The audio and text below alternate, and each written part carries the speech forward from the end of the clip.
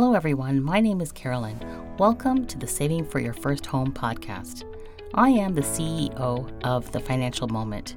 We offer money coaching for those who are ready and willing to make financial changes in their lives.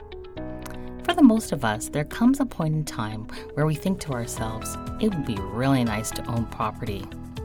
But it sometimes can feel like a pipe dream and not very easily obtainable. So I created this podcast to give you all the information and tools you need to take the steps forward toward home ownership. Take it from me, my husband and I started our lives together working part-time jobs with a young child. Fast forward through many hiccups and failures, we stepped our feet into our very first home. For us, it was a pile of dirt, but eventually our family home was built on that dirt. Now we are in the midst of growing our investment property portfolio. I created the Savings for Your First Home podcast to give you easy, actionable tools for you to do the same. If you have that same gut feeling that I did and want to create a life for yourself and your growing family, but don't know where to start, you are in the right place. Let's do this. Hello everyone, welcome back to the Saving for Your First Home podcast. I'm Carolyn, your money coach. Now today we are very excited because we are inviting Siobhan Bent onto our show today. She started her journey over 20 years ago by purchasing her very first investment property at the young age of 23. Can you believe that? She fell in love with the industry, and after a short time, she quit her full-time job and dove headfirst into entrepreneurship as a mortgage broker. So I know she understands the importance of financial literacy, and she is super committed to educating, empowering her own community with lots of tools and resources and opportunities that will create legacy for their families. So let's welcome Siobhan onto the show. Welcome, Siobhan. Welcome to the podcast. I'm so glad that you decided to come on and share your knowledge with all of us. Hello, Carolyn. Thank you for having me. It's a truly honor to be in your presence and to speak with your audience. I'm so happy that we're doing the same thing, essentially, right? So being able to find and connect with people who share the same interests, share the same passion about educating the masses is truly delightful. So thank you. Yes, again, welcome. I'm excited because, this topic that we're going to get into is probably one of the hotter topics I think out there right now. Yeah. Everybody is thinking about what the interest rates are doing to the housing market. Mm-hmm. And so your knowledge and expertise is so needed right now. So I'm very happy to share that with the community. Thank you. So when we think about credit history, Mm-hmm. A lot of people make mistakes as they kind of go through, your 20s, you're going through college, you've kind of made some errors here and there. You've gotten introduced to credit, Yes, these types of things. When you're starting to head out of that season, how do you establish a strong credit history?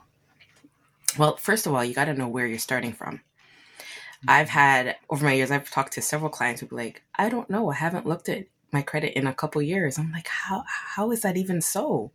Right? I believe that your credit report is like your adult report card. And, many years ago, credit it's always been a thing, but it's never been an essential tool in life. And so these days you need credit for just about everything. So it's something that you need to be aware of and be on top of. So the first thing I would say is obviously to pull your credit to make sure where you stand. How do you build your history is obviously looking back to see what things did you do incorrectly. Things like using too much debt, right? Mm-hmm. A lot of times people are extended credit and think that it's an extension of their income. And so, they live by just paying the minimum payments. And so they're carrying debt for a long period of time. And over the course of years, that can impact your credit negatively. So I would say, know where you are. Then the next thing is reflect on your past behaviors and make adjustments accordingly. So if you know that you've carried debt for a long time, make sure that you're trying to pay down that debt or pay off the debt. Ultimate goal should be to not have any debt and to just use your credit in instances that is going to help you move further, right? Never buy anything that you can't afford to pay for cash. Preach right? it. All right. And I do understand, the climate that we're in, incomes aren't moving as quickly as everything else is. So I do understand where credit does play a role in filling that gap. but definitely focus on trying to make every effort possible to reduce your debt as much as possible, and then use it how it should be used. Use it and pay off your balances every month if you can, right? Use it and, earn some rewards if you can, but it's literally to be used for things that you can afford and not for things that you can't afford. That is so true. You've hit on some really good points. I love the point that you made about being the adult report card. Oh, yeah. Right? Because once we get out of school, we kind of forget about these things. Absolutely. And that's how the banks are looking at us, right? Mm-hmm. They're just pulling it up and saying, okay, did you get an A or not? Yeah. And even without your permission. Exactly. Sidebar. It's so true. And the other thing is that I've actually read an article that your credit score can be used by employers as well. Absolutely. So many different things are used looking at your credit now. Insurance, something I say, cell phones. Like, I've had a phone for almost 30 years and they didn't pull my credit then. Had they pulled it, I probably wouldn't have it. But that was not part of the process, right? And so everything is looking at your credit as a reference point to see, what type of person are you? How are you managing your money? It is debt, but it does speak to, in the eyes of, the person who's pulling it, how do you handle money? So yeah, you want to be on top of that. Yeah, I just want to stress the point that you made about habits, because I talk about that a lot on this podcast, that, you can know where you came from, but if you don't change those habits moving forward, then, what is the point? Yes. Essentially. So some really good stuff there. Now, I know that obviously we talked that credit score is very tied to a lot of different things, whether or not you borrow or your employer or whatever. But how does it exactly tie to the mortgage rate that a bank will offer or another company will offer? So what I like to teach is that the credit score is a very vital point of the conversation about your eligibility and qualifications. However, it's not the be all and end all. It doesn't stop right there, right? Your credit score is only a reflection of what's actually happening in the body of your credit. So how much debt do you have? How many times are you applying for credit? How frequently are you applying for credit? Where is that credit being held? Those are all the factors that impact the score. And so what the lenders are looking at is they're looking at the score as a measuring stick, but they ultimately are looking at your debt load, how long you've had this debt, are you making your payments on time, right? And so let's say you've done everything that you should be able to do. Your score will give you access to the top tier type of lending. Right. Okay. So in terms of like a measuring tool, 680 is I would say the sweet spot. Anything above that, it's probably a reflection of your good spending habits. But anything less than that, I wouldn't say that it is going to detrimentally affect a score unless you've had like a very critical situation where you've had to go bankrupt or you are a consumer proposal and you are now working your way out of that. But the higher the score, the top tier. So there's, a wide range of lenders that you can access to, and you don't necessarily have to have 900 to get the best the best interest rate available to you, but anything over 680 and you have access to the best rates on the market. That's great, because it's good to have a median. And I think that if someone's aiming for something that, we know what the marker is, and 680 is the marker. And there's so many tools now out there that you can actually check your credit score without paying, Equifax or TransUnion or anything, right? You can just check your credit score and know exactly where you are. And to have that median is a great measuring tool. Definitely. I will say that the scores, because one question I do get all the time. How come I pull my score and I see different scores? So depending on where you're getting that information could reflect a different score, but they all understand it the same way. 680 is considered great, right? 680 and above is considered great. So you definitely want to shoot for the stars, but if you hit the, how's it go? Shoot for the moon. If you hit the stars, you're still in a good spot. So if you're not, right? If you're trying to get 800, great. But if you get 680 or even 679, there's something that you can do. You can do different things to get yourself to that space. Yeah, so good segue into the next question was, are there specific factors that these lending institutions are looking for? So you have the credit score, but are there other factors that they kind of consider? Like how many loans you have outstanding, credit cards, things like that? Are there other things that Yeah. they consider? So lenders use what's called debt to income ratio. So ensuring that you're not living off of credit. So utilization. Your credit card should not be maxed out. Any lines of credit that you have should not be maxed out because one, it impacts your eligibility and your purchase power, but they also want to know that you're not living off of credit. Right. Ah, So some of the things that you can do that make it look favorable for you is keeping your balances low, keeping utilization low. So if you do have a few accounts and you can balance those out, that would help. It'll help with your score one, but also look like you're utilizing your credit efficiently. Right. interesting. Making your payments on time is like the game changer, right?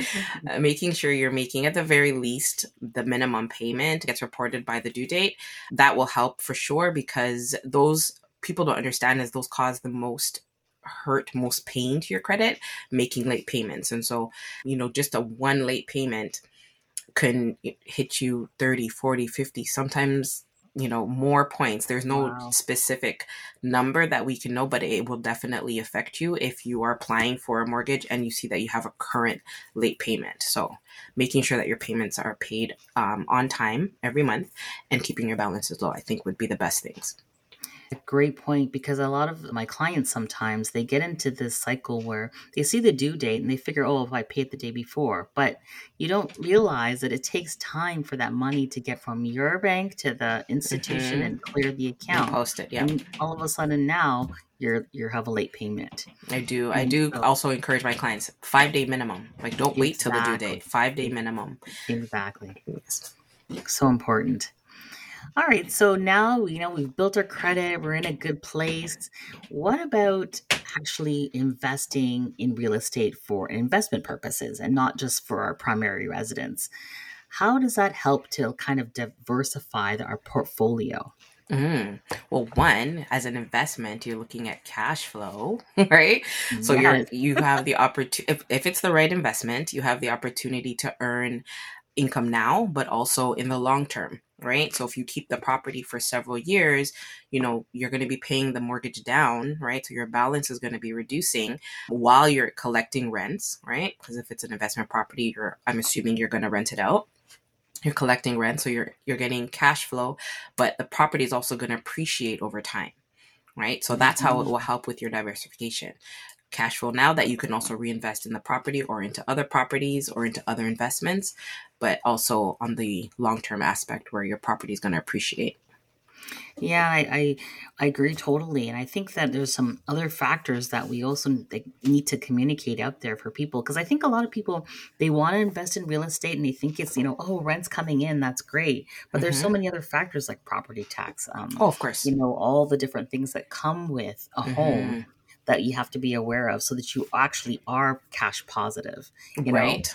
and so So that's that's why I use the term cash flow, right? Because most people ah think just they're renting the exactly property, but no, there are definitely calculations that you should factor in even before you sign the dotted line and purchase an investment property, right?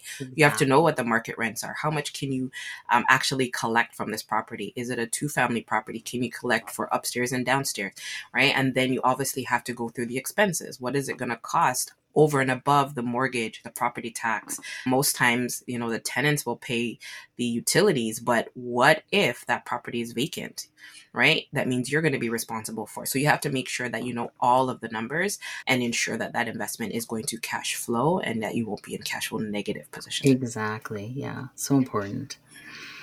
And okay, so my audience are probably in the situation where they're just about to buy their very first home. Ooh. So it's so exciting, Mm-hmm. right? They're saving, they're doing the work. What are some financing options that do they have? Like, do they always have to go to the top five banks? Like, what kind of options do they have to borrow to create that mortgage? Well, so first let me identify what a first-time home buyer is. Oh, first-time home buyers, ideally somebody who has never owned property before, right? Okay. But there's been an expansion on that definition. You could have purchased a property before, but as long as you haven't owned in the last 4 years, you would now can be considered a first-time home buyer again. There are some initiatives out there that the government has, so graciously gifted us with. I mean, the first one being, being in Canada, we do have access to purchase a property with a minimum of 5% as a down payment. And that only applies to a property up to 500,000. Anything over and above 500,000, you will have to pay 10% of the difference. That is such a great point, because in Toronto, where we're living in GTA, you can't get a house for 500,000. Like, everything is close to the $1 million mark, if not more. And yes. So, people think, oh, I just have to save 5%, but really, in fact, you're probably likely going to have to save 10. So, and not more. So anything over $1 million is 20% minimum, right? So, but I also like to stress that it's not just 5%. You have to understand that it's 5% of what you qualify for. There we are. Okay. Right? So, it's up to 5%. It's 5% up to 500,000, which would equate to 25,000, right? But do you even qualify for 500,000? That's the determining factor. So the minimum down payment required is 5% or up to 20% on a $1 million property. There's a program that they recently launched that I actually really like, and I don't like much things from the government, just to say, but they've recently announced that they have a program called the First Home Savings Account. Okay. That will allow first-time home buyers to save their down payment in this account with after-tax dollars and allow it to grow. Meaning it can be invested and grow, and then you don't be taxed on the profits. Right? So very similar to a TFSA. It's actually TFSA's cousin, I like to say. Okay. Right? I like to say it's kind of in the middle between the RRSP program, the home buyers plan, and the TFSA. And so this is specifically for people who are, again, first timers, never purchased before, or have never owned a property in the last 4 years. There's also, if you are recently divorced, you also can reclaim that first-time home buyer status as well and access those programs as well. The other program is called the Shared Equity Program. And so again, first-time home buyers, and what this is that you will have to have a minimum of 5% down payment, and the government will match your down payment. So if you have 5% and you are looking at a resale property, which is a property that is currently lived in or currently owned, and you're purchasing it from the vendor, they will give you an additional 5% of the purchase price. However, there's always a catch. There's always a catch. It's called shared equity, meaning that you are going into a partnership with the government on this property. Interesting. Right? But I understand the concept. It's, to help people get into homes sooner rather than having to wait 3, 4, 5, 6, however many years it'll take for them to actually save up that 10%. If you are interested in a new construction property, they will give you an additional 10%. So in total, you're going into this deal with 15% down payment, which would, make your monthly payments a lot lower than had you either one, waited, or two, try to go in with 5%. So those are some programs that the government has recently implemented to help first timers. In terms of financing, any lender can lend up to 95%, again, based on your qualifications, as long as the lender approves your profile, but is also subject to what's called default insurance. So we have CMHC, which is Canada Mortgage Housing Corporation. Yeah, 23 years and I still fumble that. We also have Canada Guarantee and Sagan. And so these companies will protect the lender in the event that something, you're not able to make your payments, then they can recoup. But what that allows them to do is lend up to 95% of the purchase price. Okay. So that's helpful for someone that doesn't have the additional. Absolutely. It gives them a little bit of a protection, I'm guessing. Absolutely. Well, it protects the bank, but it gives you the opportunity to get into your home a lot quicker. Oh, okay. Okay, so now we're ready and we're getting into this market. It's 2023. And so what are some of the risks that we should be worried about or kind of protect ourselves against in this type of market if we wanted to purchase a home? I think the first thing is to never overextend yourself, Mm, right? Don't want a home so badly that you will max out your budget, yes. right? So I can pre-qualify you for a home that's 750,000, but does that mean you can actually afford it? Mm-hmm. Right? When I do go through the qualifications, I'm only factoring just a few things off of your, your monthly expenses. But I don't factor in, like, I speak to a lot of moms. I don't factor in childcare. I don't factor in daycare or extracurricular activities. Those are things that cost money that doesn't get added to the application, right? So you may be able to, on paper, afford 750,000, but does it make financial sense? Exactly. I And think I that's the first risk. Yeah. Yeah, no, that's a big one because in my realm, I teach budgeting, and Mm-hmm. that is the key, right? You have to understand all your expenses, not just Absolutely. what the bank is telling. Oh, look, you can buy $1 million home. Well, you know Mm-hmm. what? Can you really afford it? I would say the other thing to be caution of is not all mortgages are created equally.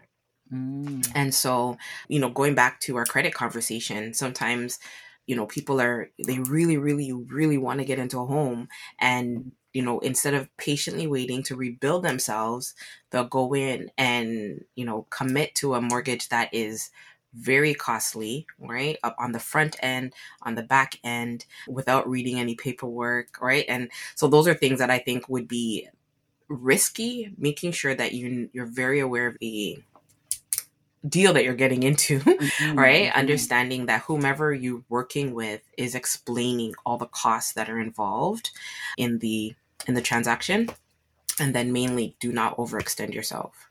Right, and understand what the bottom line is, right? And Right. add Yeah. that to your budget and see if it actually works. Absolutely. So true. Well, having you on this show has been so awesome. So, why do you think it's important to have a mortgage broker in your corner? Oh, that's my favorite question, Carolyn. Well, I've been in the industry for over 20 years, and our role in society has changed, right? We've been At first, we were really thought of only for people who had bad credit, Mm-hmm. and that it couldn't be the furthest thing from the truth. What a mortgage broker does, it gives you access to options. Everyone's situation is going to be different. And where you are currently, you may be financially ready, but the bank may not like how your portfolio looks, right? And so Mm-hmm. therefore you're limited with what the bank can offer you. While you're working with myself, I have access to every tier of lending out there. I have access to the banks. I have access to trust companies. I have access to credit unions. I have access to what we call monoline lenders or mortgage lenders. I have access to private funds, right? I have access to so many different types of lenders that you may be able to fit into their box, right? And Mm-hmm. get yourself into the home a lot quicker. But if you don't have that conversation with a broker, you won't know. We have been taught to go to the banks for everything, right? It's just natural, right? That's where our parents Yeah. kind of, took us to open our first bank account. You know what I mean? Like, Absolutely. Absolutely. And I have several clients who have, been with an institution for years upon years. And when they were ready to purchase, they weren't able to get approved with that institution. yeah, Right. so sad. So again, working with a broker will give you a multitude of options that will help you to get into your home and a product that works for you.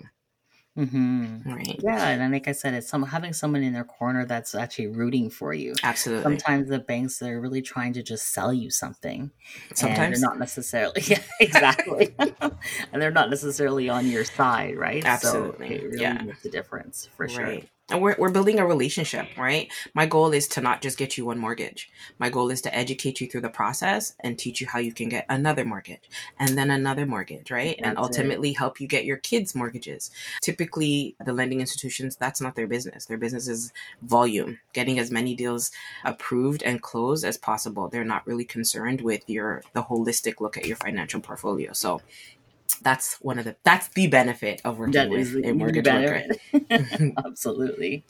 So where can they find you? If anybody wants to reach out, where would they be able to find you? I am available on all social platforms.